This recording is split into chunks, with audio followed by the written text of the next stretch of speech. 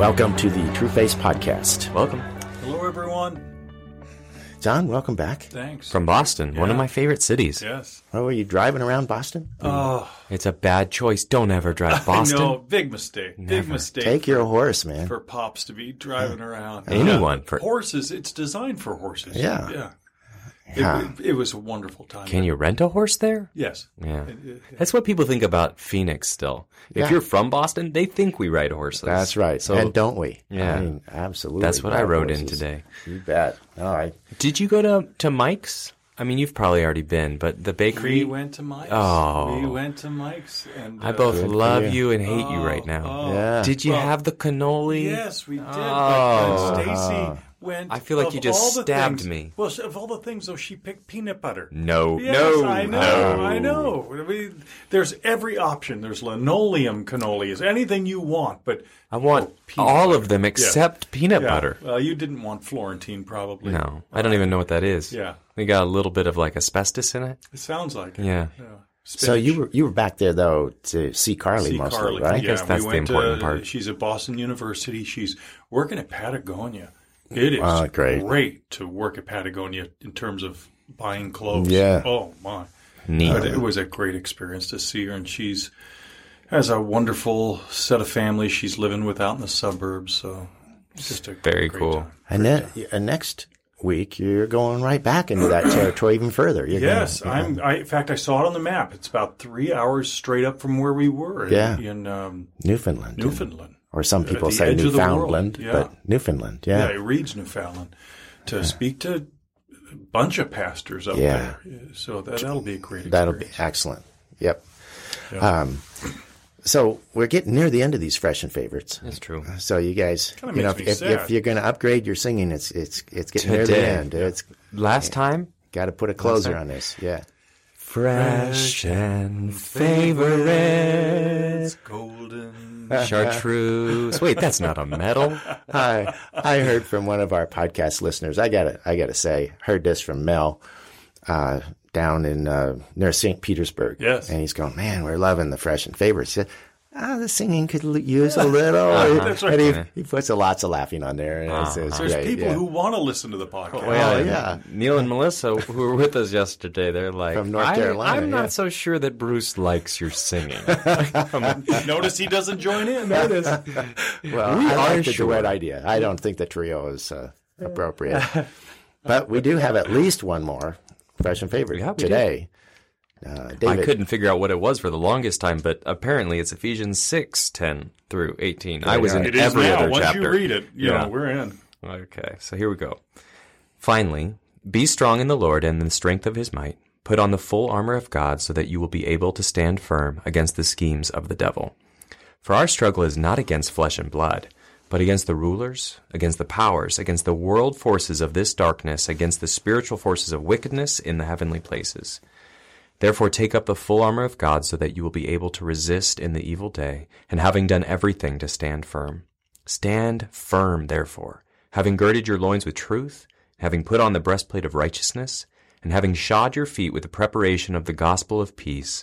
In addition to all, taking up the shield of faith, with which you will be able to extinguish all the flaming arrows of the evil one, and take the helmet of salvation and the sword of the Spirit, which is the word of God. With all prayer and petition, pray at all times in the Spirit, and with this in view, be on the alert with all perseverance and petition for all the saints. all right, it's a great set. 7 or 8 podcasts in there. Yeah, my goodness. So, have this question, how does the gospel of grace perhaps alter the way you read these paragraphs? First, you have to tell why we're doing this. Oh, How yeah. do you approach Well, this? about 2 this morning, I woke up and I was thinking, what we're doing here at Trueface goes right into the core of the strongholds of the evil one. It is a kingdom fight, as Peterson says, to the finish. It is life or death. It may seem all nice and grace-like. No, this is a warfare. So I was thinking about that, and this verse popped up on my phone at 2 in the morning. this Ephesians 6:10. The fact that Bruce is up at 2 a.m. is troublesome. Hey, I to didn't everyone. say I was up. I was just able to read my phone laying down. Okay, Yes, so that yes. I don't want people to get the wrong idea. No, I sleep right through the night. Like a baby. Yeah, like a baby getting up and crying. But I was thinking this verse, when it's all dark at night and you're waking up to that, and you think, oh, this is scary. This depends on me. And you begin to realize as you wake up, you go, oh no, this does not depend on me. Yeah. This is, my God is for me day and night, light and dark. And he has said it is finished. In what way is this finished when you read a verse like this? I've been, the very thing that you're talking about, the last several weeks, there'll be almost irrational fear of reminding me, John, this is not all easy. You're in the midst of a battle. You should at times experience what feels like irrational fear. And so I loved what we were talking about just before the podcast, that Paul starts out in Ephesians talking about identity and grace and who you are and who God is in you. And it's almost like a crescendo. Now, I'm going to come to the end, not only is so that you can live with great joy and freedom and release and destiny, but because you are in a war. And now you'll see the real play out of who you are in Christ. You will think, you'll be tempted to think, I'm afraid. I have to be strong. I have to somehow buck up and make a way so as to not be afraid and to not, when these things come upon me, I have to solve it. And he says, no, remember, this is why we wrote all of this, is for this moment when you would read, finally, be strong in the strength of his might. Christ is in you. There is a strength in you that can face everything that can be thrown by this world and by the evil one. I also love that Paul declares there truly is an evil one. This is not just a societal bad or your flesh or bad people doing bad things. There is an evil system fighting against you and an evil person fighting against you. And I like how it's saying that we're, to pray for all the saints. And if there's a difference between how I would have seen that years ago and today, it's, okay, I got to pray for them to succeed, for them to not succumb to sin. And the idea of that would be because I want them to, in the system, to be better people, to that old, well, they've got to achieve so that they don't get tripped up, so that they can live better lives, so that they can fight the war well. And all that is good, but more importantly is this idea of how much I know I'm delighted in by Christ. And if I am experiencing that, I know how much they're delighted in by Christ. I want them to experience that. I want them to take courage in that. I want them to take the truth of that and go forward, because that is the only strength that there is. And so that I'm wanting to affirm them. So I'm praying for people differently because I'm not having to compare myself to them. I'm praying in the truth of my true sense of wanting the best for them and the best for us in the kingdom. Oh, absolutely. I think it's important to remember the whole context of this letter when you're praying like that. Because he says in the middle part, you reminded me of this just now, where he's praying. Yeah.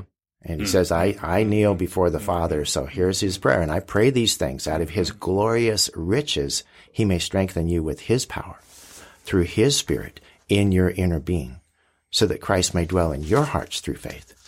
And he's saying, now to him who is able to do immeasurably more than all we ask or imagine in this battle that we're talking about in Ephesians 6, to that one, according to his power that is at work within us, to him be the glory. Because he's going to win. We're not going to win this battle. He has already won this battle. He wants us to live in it as soldiers in the battle that has already been won. Where are you? I'm in the last part of Ephesians 3. Yeah.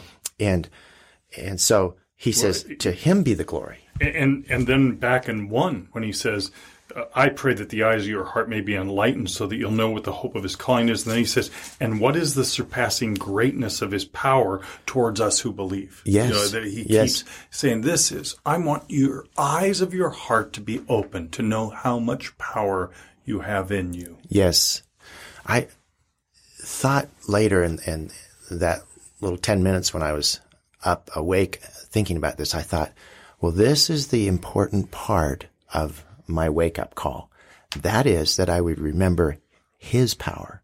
It's his grace. And he says in Ephesians 2, for by grace you have been saved. Saved in the past and in the future.